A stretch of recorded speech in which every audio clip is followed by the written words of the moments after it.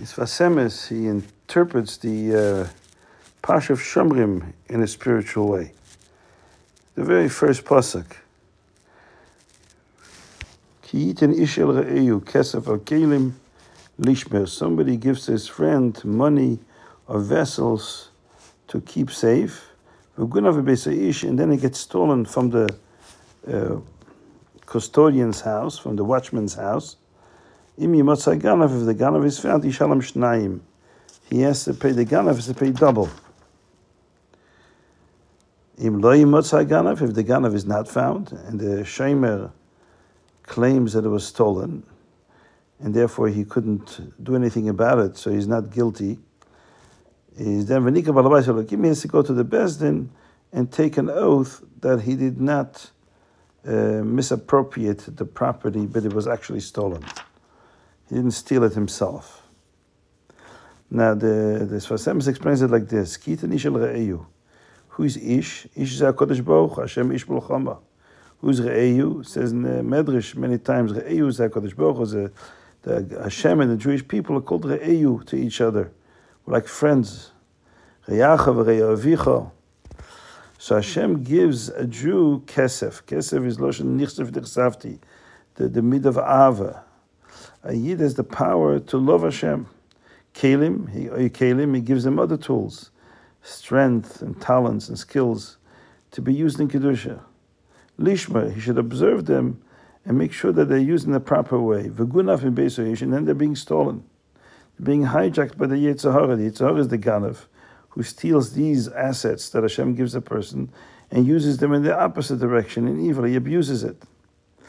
Is Im Yimatzah Ganav, if the Ganav is found and he's reined in, that means if a person deals with this Yetzer Hara and overcomes it, although he's challenged by the Yetzer Hara, but he meets the test and overpowers the Yetzer Hara, Yishalem Shnaim, he gets double back.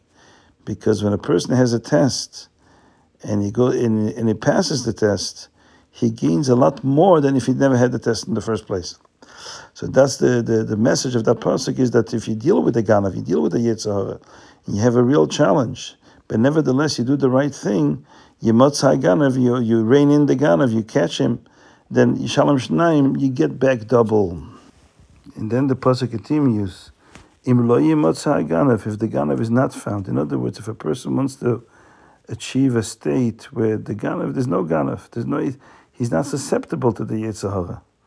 He has to take a shvur shalach yodai b'mlechas re'eyu, not to abuse and misappropriate for himself, take for himself the object of his friend. In other words, he shouldn't steal it for himself. In other words, a person shouldn't take the things, the assets and the resources Hashem gives him and just derive for personal pleasure, but to use it only l'shem shamayim. When a person abstains himself from deriving personal pleasure from the physical resources that Hashem allocates to him, then the person is safe. He's not going to fall trap to the Ganav, to the Yetzer Hara.